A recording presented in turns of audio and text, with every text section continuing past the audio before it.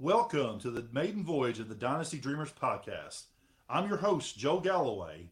I'm joined by my co hosts, Luigi Federico. Good morning, everybody. And Ryan Nunn. What's up, guys? Collectively, we are the Dynasty Dreamers. We go to bed thinking about Dynasty. We dream about Dynasty. We wake up thinking about Dynasty. You get the picture. Since this is our first episode, I thought we would take a few minutes to introduce ourselves. Let's start with Luigi. How's everyone doing today? My name is Luigi Federico. I'm 25 years old. My partner and I just had our second kid in the middle of December. I am a New England Patriots fan, which has been a family team since my family moved to the U.S. in the 70s. I play in a wide variety of formats, which includes, but not limited to, Campus to Canton, Regular Devy, IDP, themed leagues, and bonus leagues. I started 2023 with well over 40 leagues, but I started to cut those back this offseason already. Just a side note, Ryan and I try really hard not to hold the Patriots thing against Luigi. Ryan, you're up next. Hello, my name is Ryan Nunn. I'm 43 years old and have a 16-year-old daughter. I have been a Carolina Panthers fan since day one.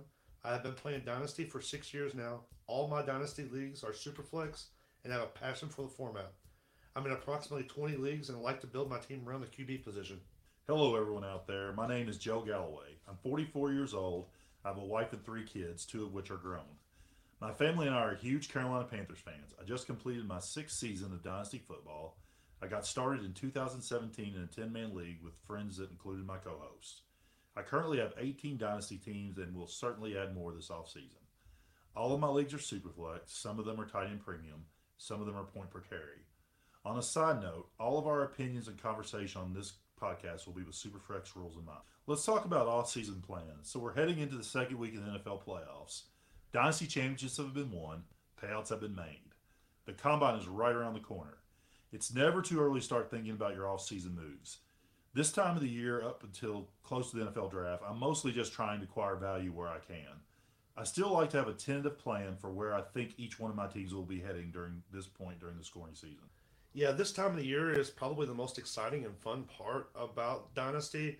I love the non-point scoring part of the year.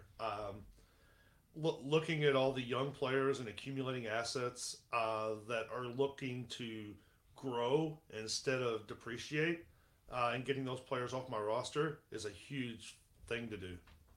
Yeah, I think this point of the year is where I try to maybe sell some of my later draft picks, depending on how my team looks, because this is where a lot of teams are fiending for those picks, because rookie fever starts getting pretty high around this time. I start evaluating my teams as soon as the Dynasty playoffs end. I want to have a plan for every one of my teams by the end of the NFL draft at the latest. I place my teams in 4 categories. Win now, pretty self-explanatory. Win later, also self-explanatory. Win now and later. It's rare that a team enters this category, but it's sweet when it does. Finally, there's the win now question mark category. This is reserved for teams that I feel like could be competitive, but I'm not sure if they have quite enough. I use these 4 categories to decide if I'm going to go for the gold with a team or if I'm going to blow it up for a rebuild. I always go in with the mindset that any team could potentially be a rebuild candidate. Even championship rosters are not immune from a possible rebuild retool approach the year after winning it all. During this time of the year, I am looking to trade some of my win later assets that are still at their high peak of their value for younger assets and draft picks, hoping to accumulate value, and then later on towards the rookie draft, as those picks gain the value, I'm looking to then decide on whether or not my team is win now or win later and pivot from that point. Absolutely, 100% agree with you. And this is, but I do like to look at my team and say, this is where even this early in the year, and say, this is where I think it's going. Now, if I'm able to flip some veteran running backs for late first or a couple of seconds, I'll do that on almost every single team. I'll do that.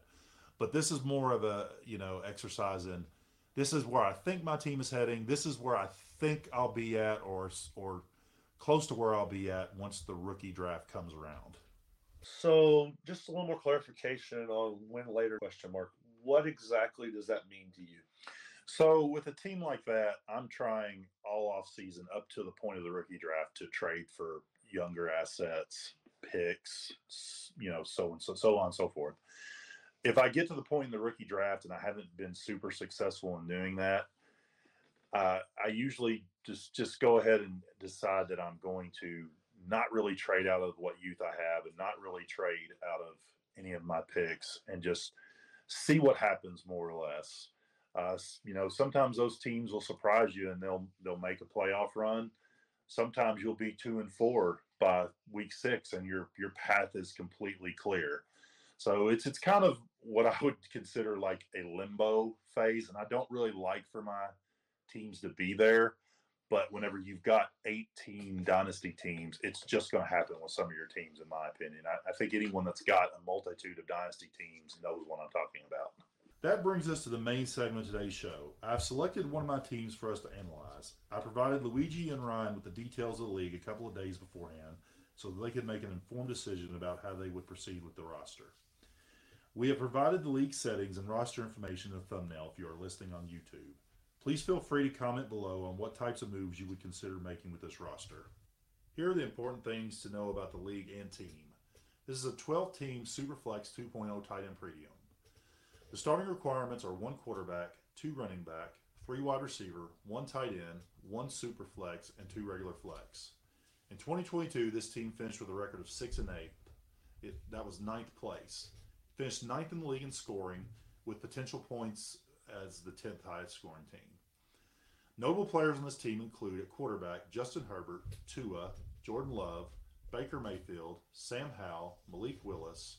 At running back, Cam Akers, Ezekiel Elliott, David Montgomery, CEH, and Kenneth Gainwell. At wide receiver, Chris Olave, Terry McLaurin, Brandon Ayuk, and Michael Thomas.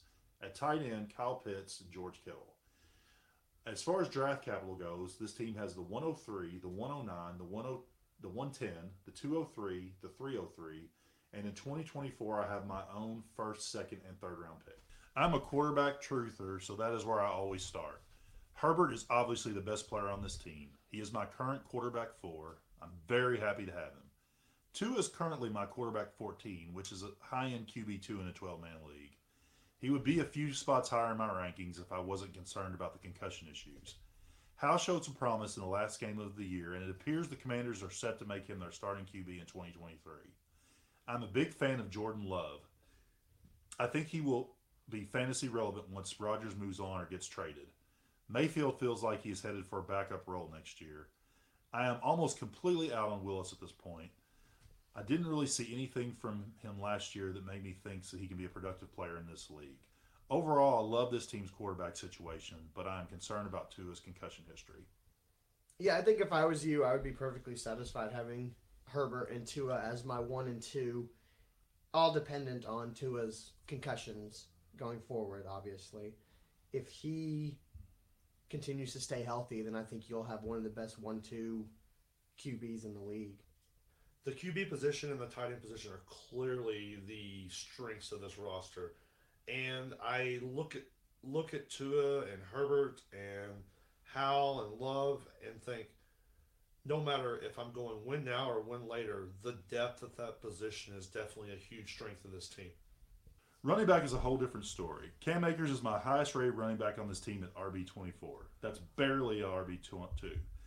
Elliott and Montgomery are both running back 3s in my opinion. CEH is a running back 4 at best. Gainwell might gain some value if Sanders leaves and they don't bring anyone of note in, but that's doubtful. I think this team has plenty of depth at running back, but is in desperate need of a stud and maybe another starter. The only running back that I look at on this roster that is for sure going to be a starter going into next year is Akers. He has clearly shown that he's starting to bounce back and looks like the running back from before. I actually have him quite a bit higher in my rankings. I would put him as a high RB2.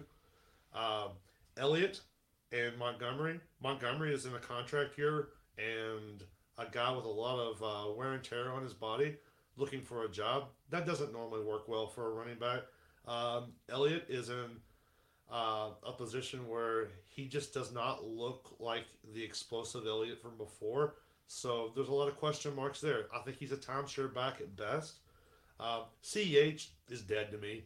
I think he's just a complete afterthought. And Gainwell could see an uptick, But in all reality, with the strength of the 23 class in running back, they're very likely to bring somebody else in if Sanders is not there. Yeah, my evaluations are closer to Joe's at this point. I think Cam Akers is closer to a low end RB2 for me. Are somewhere around there, maybe mid level RB3s. CEH is not worth the roster spot at this point. Gainwell, he's interesting to me because this is Boston Scott's last year in Philly. So, they could be doing a better duo tandem with Sanders and Gainwell, even if Sanders doesn't leave or even if they have to bring in another guy. At wide receiver, this team's top guy is Chris Olave, who had a very promising rookie season. I currently have him rated as my wide receiver 9. After that, I don't have another wide receiver 1 or wide receiver 2. McLaurin is my wide receiver 28, and Ayuk is my wide receiver 30, making them both essentially high-end wide receiver 3s in my rankings. I don't expect much out of Michael Thomas at this point. This wide receiver group is very thin, considering that this is a start 3 wide receiver league. I have very similar evaluations on Olave and McLaurin, but I would like to say that I think Ayuk is much higher in my rankings. I have him as my wide receiver 21, which is a low-end wide receiver 2. I just feel like every time he steps on the field, he continues to show more and more. And with the injury concerns with Debo and Kittle and even McCaffrey, he has been the one consistent guy who has shown production. Yeah, my rankings are a lot closer to what Joe just said, with Olave being wide receiver 9 and McLaurin and Ayuk being high-end wide receiver 3s.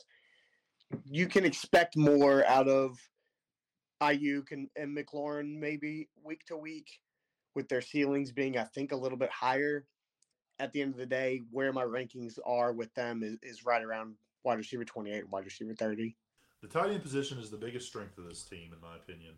Even though Pitts had a frustrating season from a fantasy standpoint, he's still my tight end 1. I trust that once the quarterback situation in Atlanta gets fixed, that Pitts will expand on what he did in his rookie season. George Kittle is my tight end 6. Injuries have certainly been a problem, but he's still a difference maker at the position. Yeah, Pitts is probably still the tight end 1 in a lot of rankings throughout the Dynasty community. My only worry would be, when will the quarterback position get fixed? And will that quarterback have the same connection with Pitts as Matt Ryan did with him? And yeah, Kittle is certainly one of those, when he's on the field, he's a difference maker. But when is he going to be on the field? Kyle Pitts right now is still clearly the tight end 1 in Dynasty. I feel like he's got one more year of insulation at that. If he doesn't produce this year, I look for him to start moving down rankings, because at some point you can only go on talent until you have to see production. And he's going to have to produce on the field to continue to keep that status. This team has the 103, the 109, the 110, the 203, and the 303. It also has its own 2024 first, second, and third. That is 4 picks in the top 15 of this year's rookie draft. After analyzing this team's roster and draft capital, I believe it's time to move towards a win-now approach. I would like to accomplish this while keeping the team somewhat young. I prefer to not trade my younger players and draft capital for aging vets. I would like to hold on to my 2024 first in case the plan doesn't work, but if the right trade came along, I would probably ship it. I'm going to gamble with Tua as my quarterback 2 until we hear that he is seriously considering retirement. Ultimately, I think he will be back next season. Hal being rumored to be the starting quarterback for the Commanders should provide me with an extra layer of security at the position. Since I've decided I'm good with my quarterback situation, that makes my top priority acquiring a young top 5 wide receiver. I feel comfortable with Kittle as my tight end 1, provided I can add some depth at the position. He doesn't have enough trade value to return a player or picks that will be nearly as productive on game day. I'm going to shop Kyle Pitts to try to acquire the top tier wide receiver I want. I've thought of several possible trade offers that I might send out to try to accomplish this. Pitts for A.J. Brown, Pitts for Amon-Ra St. Brown, Pitts for Waddle, Pitts in the 203 for Lamb, Pitts in the 110 for Chase, and Pitts the 110 and the 203 for Jefferson. What do you guys think of this plan? Looking at this list of potential trades, Pitts for A.J. Brown, I love that for this team. Pitts for Waddle would be my second choice.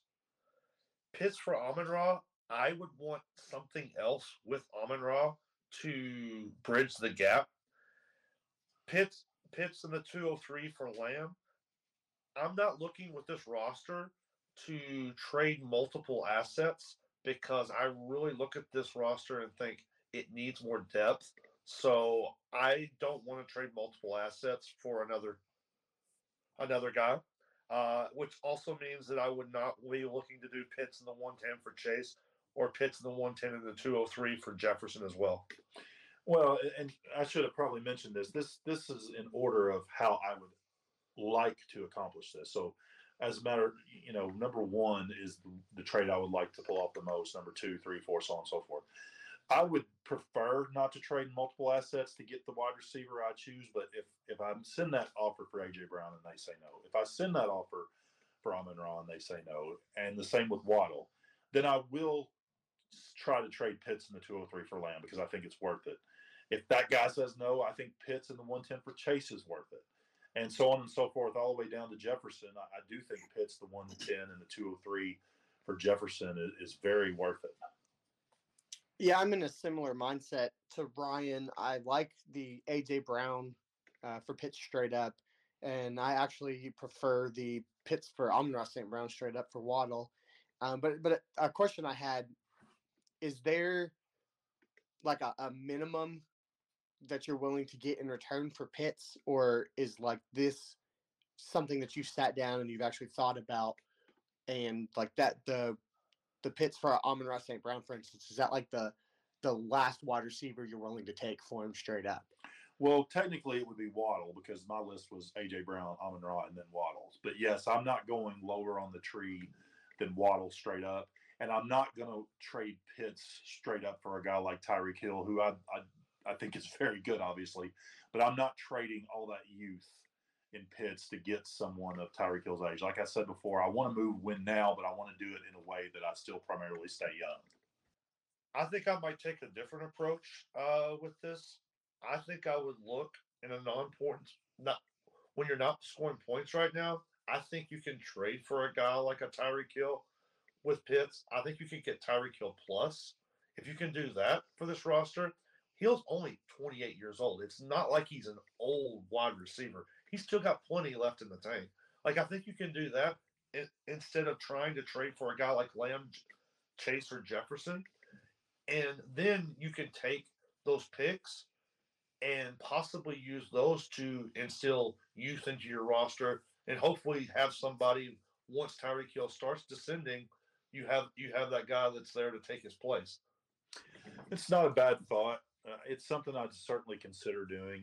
I think I like my plan better than that, but if I can't get any of these trades to work out, who knows? Maybe I go down that route. It's something I could, definitely look into. Let's assume I accomplish one of these trades. I'm pretty happy with my wide receiver group at that point with a top 5 guy, Olave, McLaren, and Ayuk. I'm pretty set on keeping Akers at this point. He's the one guy in my running back group that I think might have some upside going forward. He looked pretty good the last 4 or 5 weeks of the season. Even with a win-now approach in mind, I would love to move Elliott, Montgomery, and Thomas.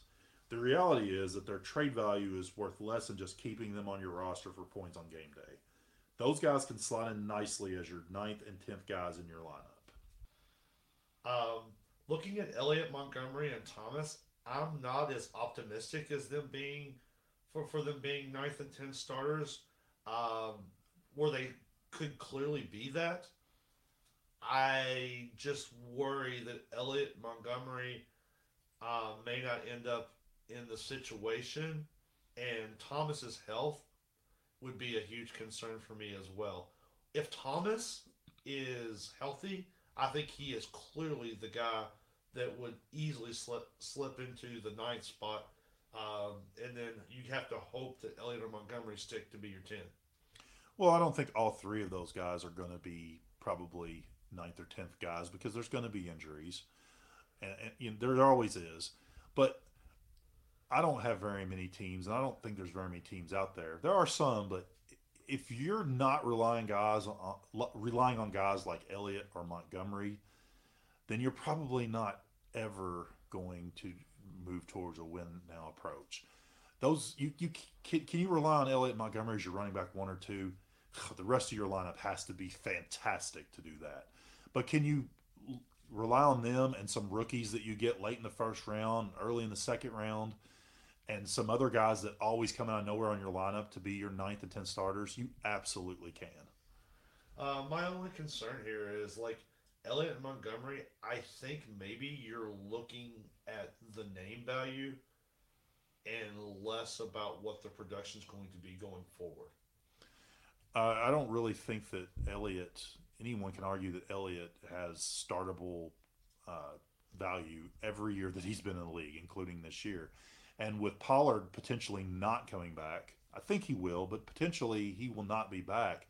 Elliott could be in for a bigger load than he had this year. He could actually gain carries. He could actually gain receiving attempts. It all depends on what happens going forward, but I'm just going to stick to that point that guys like Elliott and Montgomery are generally the kinds of guys that fill out championship roster lineups. That brings us to the rookie draft. I'm going to assume that I no longer possess the 110 after making the trade for a top-tier wide receiver. That leaves me with the 103, the 109, the 203, and the 303. The most likely scenario for the first two picks of the rookie draft is Bijan and either Young or Stroud. At this point, I'm probably taking running back Jahmyr Gibbs from Alabama with the 103. He's exactly what my team needs at this point. He's a pass-catching prospect that would immediately slot in as this team's running back one. I might also try to shop the 103 to a quarterback-needy team, if that trade is available. If there's value in doing that, I would certainly pursue it. We're going to assume that Gibbs is the pick for this exercise, though. Yeah, I think going for a win now approach at the 103, you definitely need to be looking running back there, whether it's Gibbs or if a different running back comes out to the combine and becomes the RB2 of the class. If you do shop the 103, I still think you need to be looking to get a running back in return. I'm not sure there's very many running backs that I would take straight up for the 103 besides obviously the top three running backs in the league. So you would probably be getting the running back and a little bit more in return that you could use to add to your depth. Yeah, if I shop the 103, I would definitely be looking to make a move that would get me a running back somehow, some way. I can't think of anything off the top of my head, but maybe like the 110 and like Austin Eckler. Maybe that's too much. Maybe the 203 and Austin Eckler, or I don't know. Maybe that doesn't sound like enough to you guys, but if I was going to trade the pick, would try to do something that would get me a running back that would help me right now.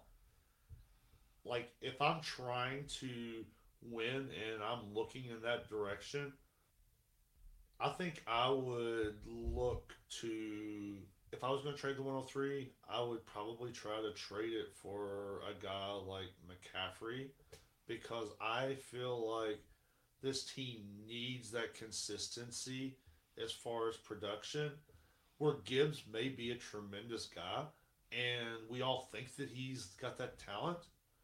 When you put a guy like McCaffrey in your lineup, you're plugging in 20 to 25 points with upside every week. I prefer trading the pick for value as opposed to trying to get McCaffrey with it pick straight up. The problem with acquiring McCaffrey is if you get the point scoring season and your team starts off 2-4, 1-5, whatever it may be, and he's part of the reason why, because he's gotten injured for whatever reason, then you're stuck with that asset to 2024. Nobody's going to give you any value for McCaffrey at that point. And that might be fine if your team is full of veterans and that's, winning now is kind of the only way you can go. But with this young roster, I would prefer not to have dead guys on my roster. That brings me to the 109. If any of my top three rookie wide receivers were to slip here, I would be happy to take them. It is unlikely that Johnston, Addison, or JSN is available at 109. I figure I'll be looking at a running back like Charbonnet or Evans. Ideally, what I would actually like to do with this pick is package it with maybe a 2024 second and get a guy like Eckler, Diggs, Adams, or Cup. Someone I can rely on to score well every week as long as they stay healthy. At the 203, I'm going to just take the best player available. That's a general rule of thumb for me with mid to late second round picks. This draft is pretty deep, though, so there should be some pretty quality guys available at essentially the 15th overall pick. I love the idea of trading the 109 for a guy like Eckler, Diggs, Adams, or Cup. Like, all of those guys are going to be instant production and possibly game changers towards winning a championship. And then I agree also with the 203 that I'm just going to try to take the best player available. And if not, maybe you try to find a team that's got a guy like Keenan Allen or someone like that you can get with the 203 to even solidify more the depth at the wide receiver position because of it being start 3 wide receiver. I think you could get a guy like Keenan Allen, maybe even a Mike Evans, someone of that nature for the 203. When the rookie draft rolls around, these picks, even the early seconds, are going to be extremely valuable. Let's put a bow on this team. That leaves me with a week 1 potential starting lineup of Herbert at QB1, Tua at QB2, Gibbs at running back 1, Akers at running back 2, a top 5 wide receiver at wide receiver 1, Olave at wide receiver 2, McLaren at wide receiver 3, Kittle at tight end 1, Ayuk at the flex 1, and Elliott at the flex 2. This would leave me with whoever I selected or traded for with the 109, whoever I selected with the 203, Montgomery, CEH, and Thomas on my bench. The only other thing I would want to do is add tight end for depth at the position before the season started. I really like this potential roster. There's some definite star power and a decent amount of depth. Hopefully over the course of the offseason I can find the right trade partners to make something like this happen. I like the looks of this team's starting lineup. Still have a lot of question marks with the depth at running back. I feel like with Gibbs, he may take some time to evolve to be that number 1 guy. And also with Akers, I feel like I'm a huge fan of Akers, but his consistency level has been up and down. And having those 2 guys as your number 1 and number 2 running backs with the question marks at the depth position at running back, the running back position to me is very shaky at best. I love the wide receiver core, and obviously Kittle, when healthy, is a top 5 guy at the position. The quarterback position is great. Everything else is there. I just have huge concerns with the running back position. Yeah, I think the presently constructed team has an extremely high ceiling. I mean, looking at the team with Herbert and Tua as your QB1 and QB2, that those two themselves should be able to win you games, some weeks as it is. And then Gibbs coming in there, Gibbs could very well be a top 5, top 10 running back in 2023 because he's going to go to an RB needy team. And then Akers has such a high ceiling that I think if those 2 guys are able to achieve even close to their ceiling, it's not really going to matter very much what Elliott and Montgomery do.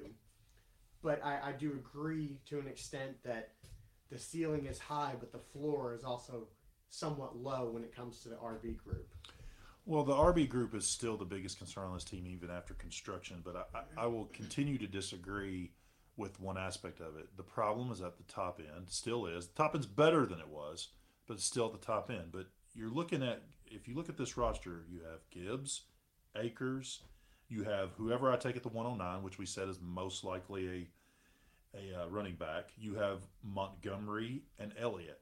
You have 5 guys that are going to be in the top 30 running backs in the rankings going into probably even into the season, as long as Montgomery lands somewhere. If it's not the Bears, he's landing somewhere. You got 5 top 30 guys.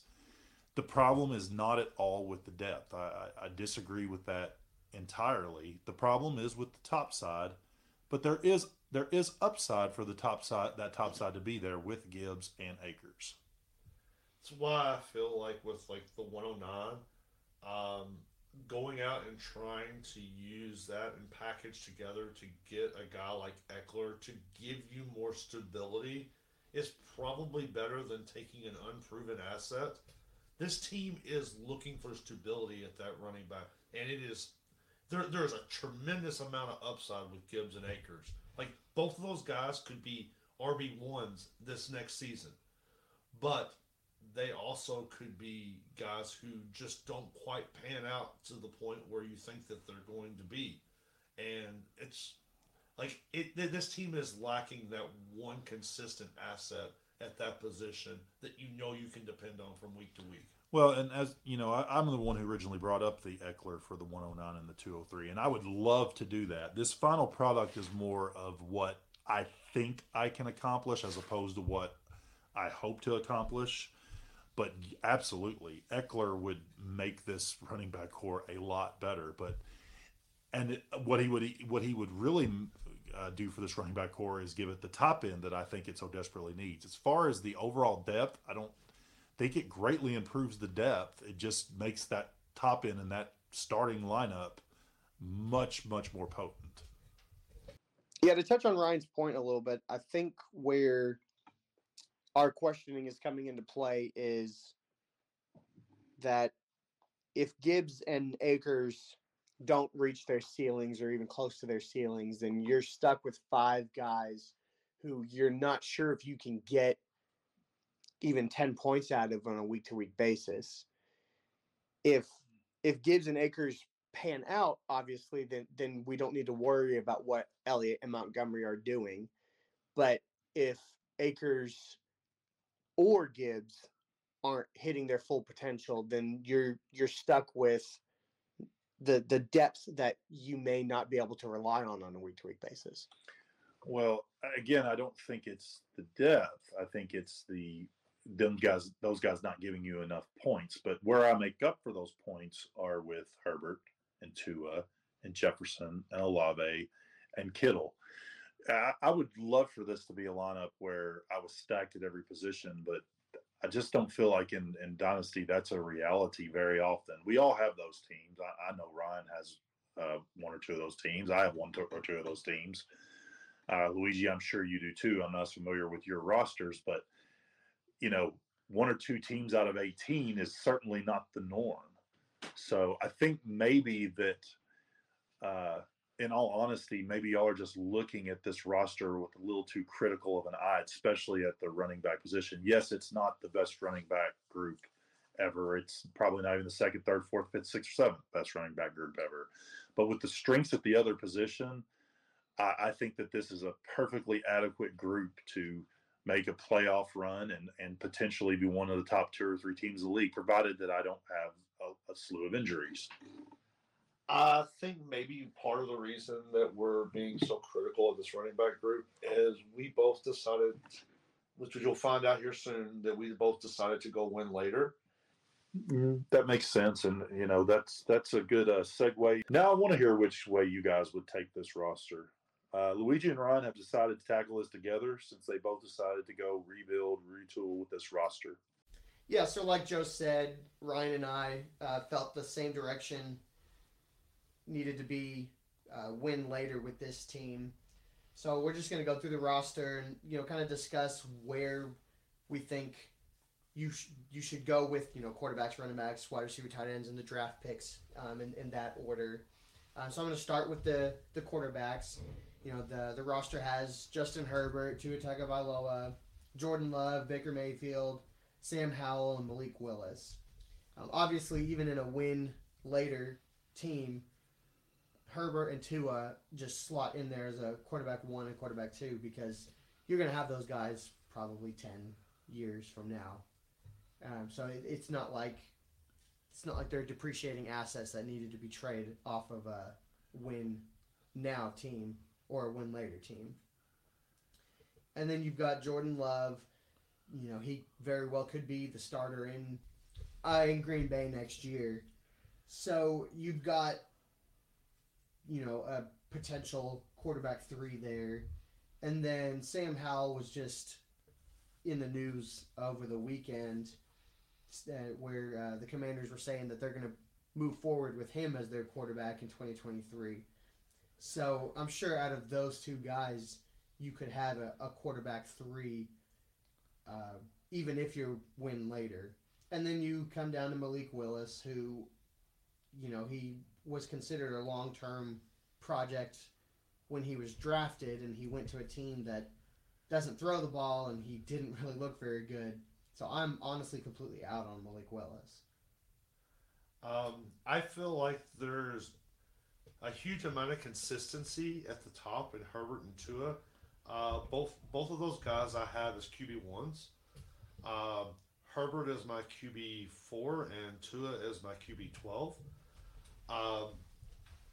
Jordan Love and Sam Howell give upside and depth to it. And also looking at the draft capital, a guy like probably CJ Stroud is going to be there at the 103. And with building liquid assets and trying to accumulate talent, you can't go wrong with taking more quarterbacks. And I plan on. I think that it's good to just stockpile in that position, because not only does it do that, but like your potential points in a lot of leagues is how your draft capital is decided. And stockpiling a lot of talent at one position is always a good strategy. Yeah, I agree with you on the 103. I think you have to take a quarterback there, because I think either Stroud or Young, or even if Anthony Richardson or Will Levis come out and just blow you away as the second best quarterback in the draft, any of those guys are only going to gain more value as the season goes along. So if you really want to trade the 103, then I would just wait and hold it until the quarterback gains more value later in the year, and you'll get more out of that quarterback.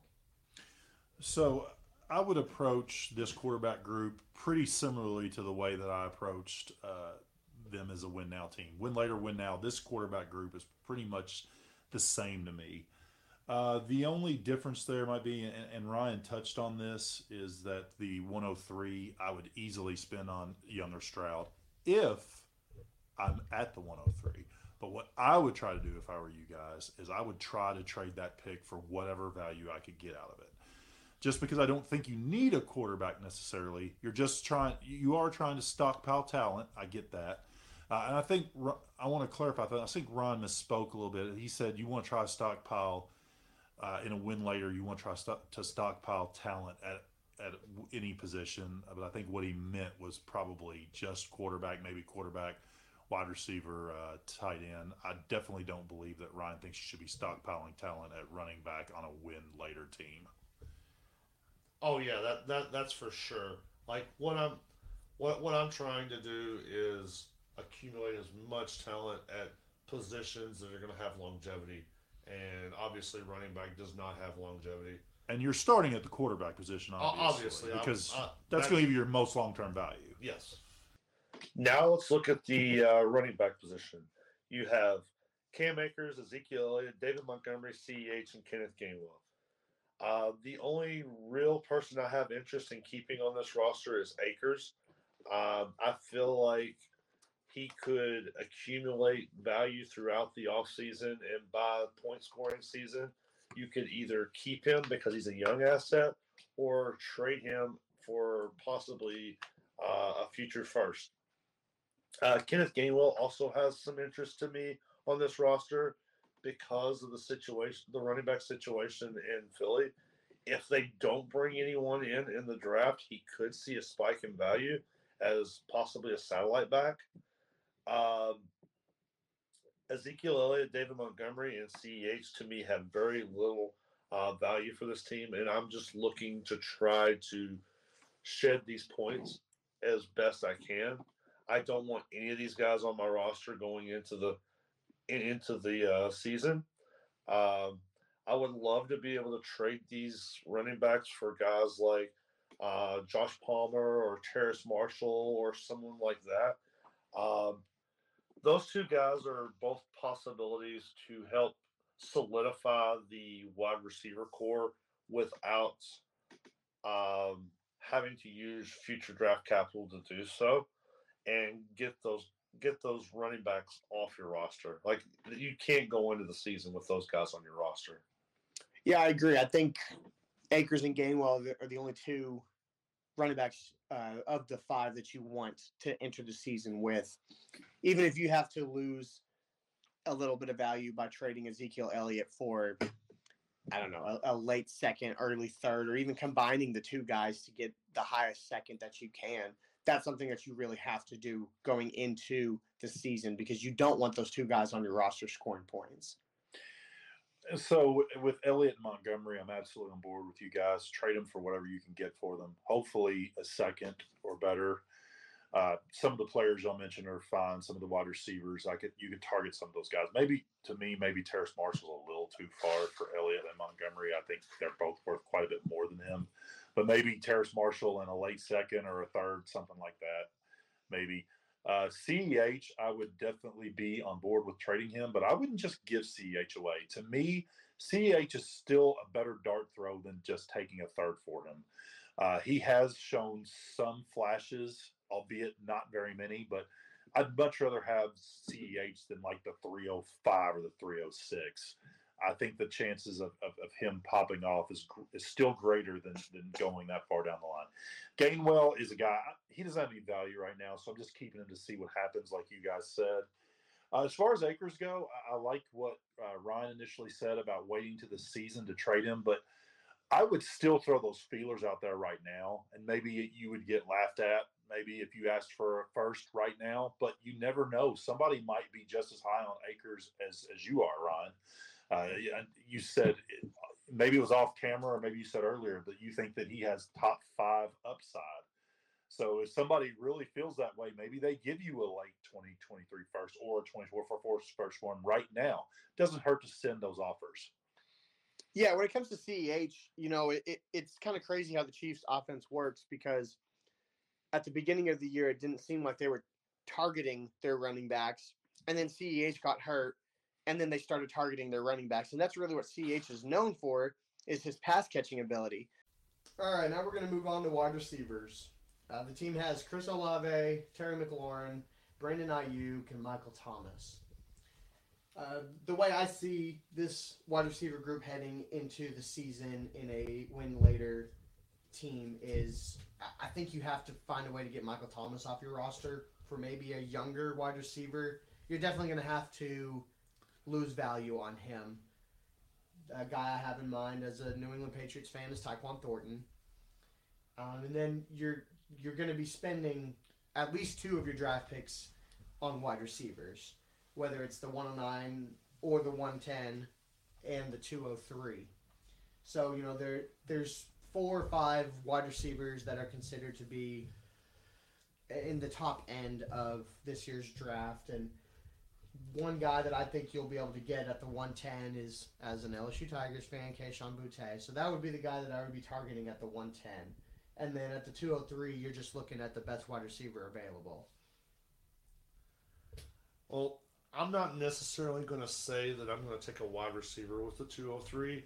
I think at that point, you take the best player available, not even looking at position. Like, if there's a running back there that you clearly like at this point, I'm going to put him on my roster.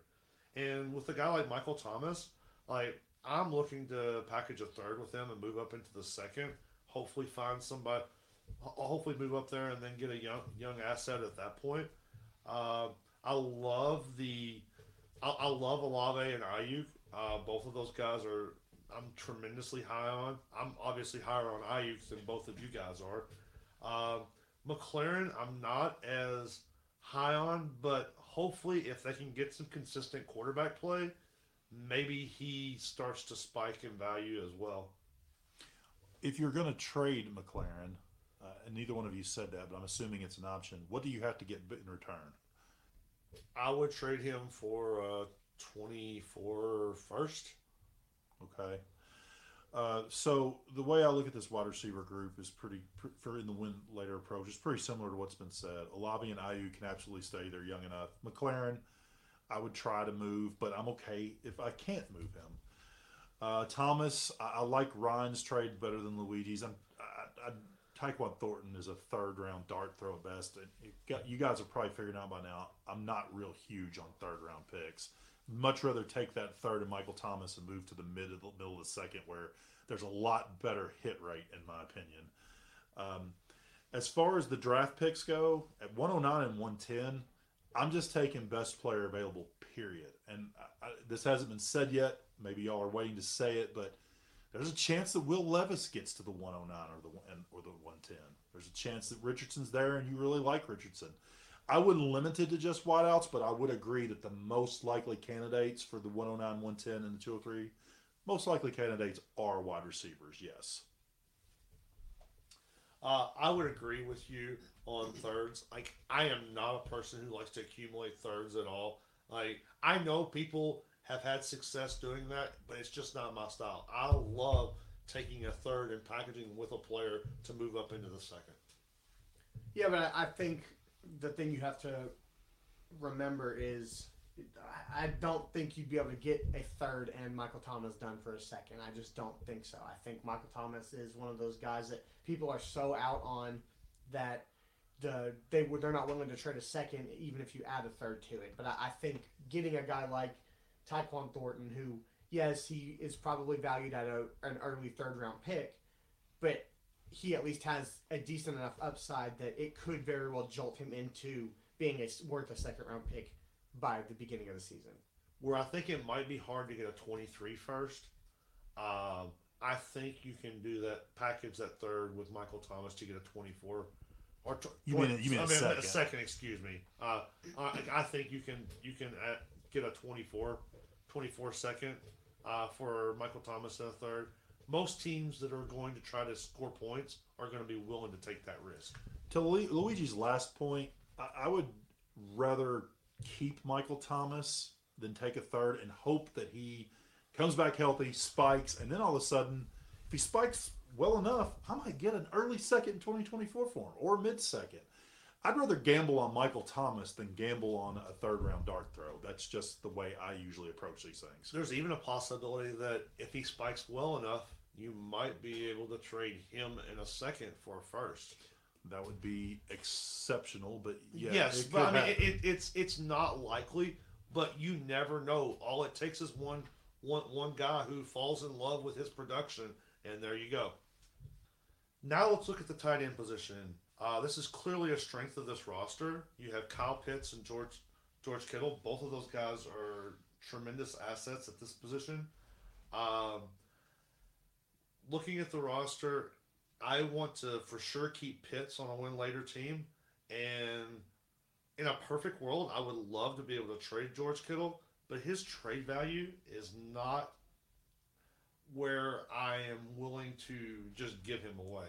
I would rather keep his production and hope that within 2 years that his production is going to help me win.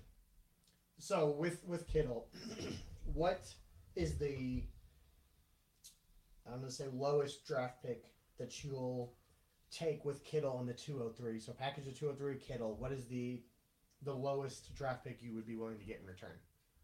Like, if I'm trading Kittle, like, I want multiple assets, so, like, I'm not willing to really package up to move up.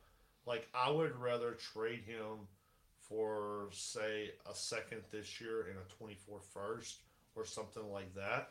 Like, I'm not willing to lose assets to move up.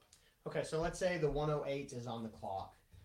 And Will Levis is there. You're not willing to trade the 203 and Kittle for Will Levis? Not with this current roster. Like, we've already got so much value in the quarterback position that I'm not willing to give multiple assets up to do so.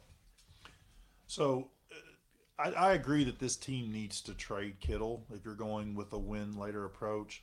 But the problem with trading Kittle, and Ryan alluded to this a little bit, is he has no value compared to what he produces on the field.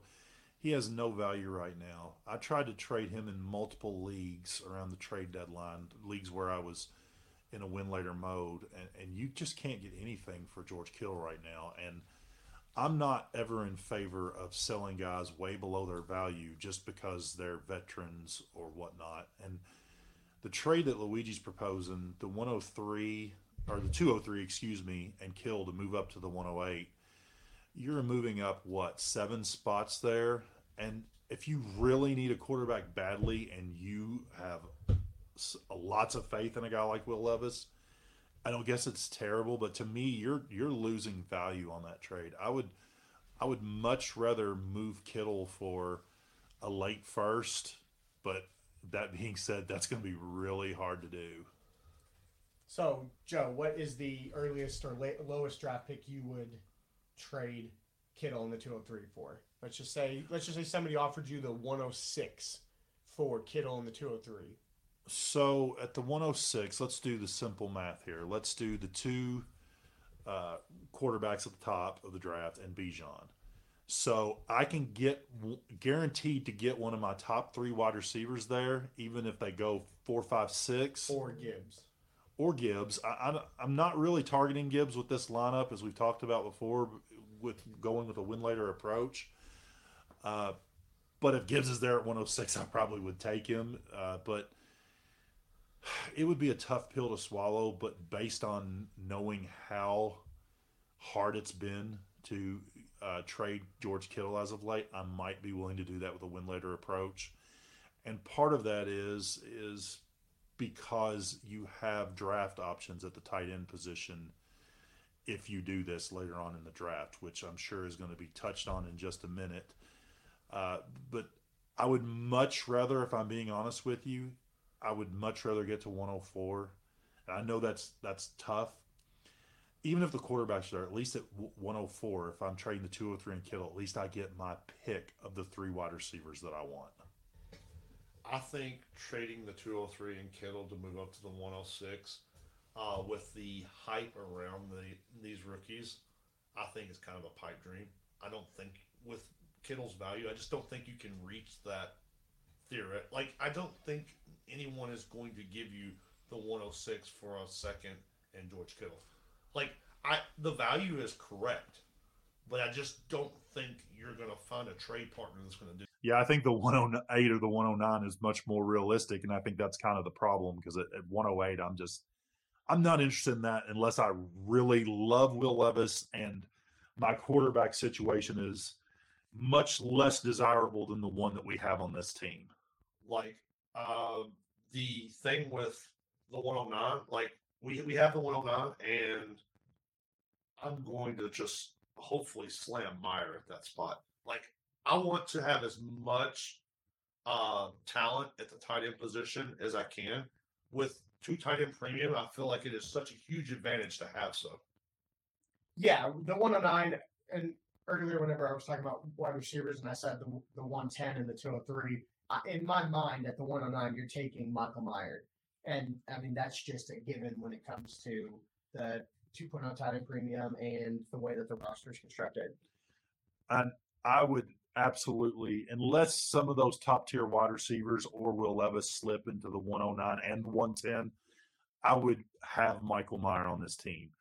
But I will say that trading Kittle makes that even sweeter. But even if Kittle had to stay on my team because I couldn't get what I wanted for him, I'm almost certainly going to take Michael Mayer in that spot.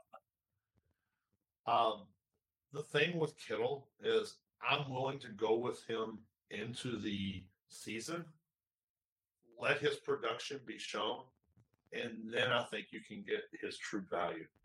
Yeah, I was just going to say the starting lineup, you can have 3 tight ends. So even if it's Pitts and Kittle and Meyer, you've got those 3 guys that are performing at a high level. I mean, you're able to start all 3 of those guys. I disagree with Ron's last point because Kittle was really starting to turn it on around the trade deadline and could have made a huge difference on multiple playoff teams and tight end premium, and you still couldn't give that guy away. But I think a lot of teams will look back and where they didn't trade for the Kelseys or the Kittles or those guys at the trade deadline, those guys, even in non-tight end premium, are the difference makers in a lot of these rosters. The people who were willing to make those moves won championships. The people who didn't, they ended up finishing in the third, fourth game and didn't get what they were hoping to get. I completely agree with you, but I don't remember a single instance in the last 2 to 3 weeks before the trade deadline in any of my 18 leagues where anybody went out and made a trade for Travis Kelce or George Kittle. Do I believe that there's plenty of teams that should have? Absolutely, but it just didn't happen. And I'm not sure that anyone's going to learn their lesson. I think that there's a stigma now on aging veteran players, and we just don't want these guys no matter what. And I think that for whatever reason, with Kittle, it's more understandable with all the injury concerns. But even Kelce, I felt like that I didn't see any Kelce trades around the deadline. People just don't want a 34-year-old guy who will win you $300, $400. Well, I didn't have a lot of my win now rosters that I went out and got those type guys because I already had those guys on my roster. Like, because those are the guys that are making me win championships. Sure, I'm not talking about you necessarily, but in the course of 18 leagues, you would think that you would see it. And did anyone else see a lot of Kelce trades around the trade deadline, or am I alone in this? Well, most of the teams, the problem is most of the teams that had Kelce were competing for championships. That's true, and there were 2 teams of mine where I tried to move Kelce aggressively and got no bites whatsoever. So maybe that's skewing. One of those is a co-owned team. Maybe that's skewing my opinion a little bit, but. So to recap the win later team that Ryan and I have constructed, at quarterback we've got Justin Herbert, Tua Tagovailoa, C.J. Stroud, Sam Howell, and Jordan Love. At running back we have Cam Akers and Kenneth Gainwell. At wide receiver we have Chris Olave, Terry McLaurin, Brandon Ayuk, whichever wide receiver we select at the 109 and at the 203. At tight end, we have Pitts, Kittle, and Michael Mayer. And we still have the same tradable assets of Ezekiel Elliott, David Montgomery, Clyde Edwards-Helaire, and Michael Thomas. So looking at the team, we're extremely deep at quarterback and wide receiver and tight end. Obviously, as a win-later team, you don't need to be as deep at running back.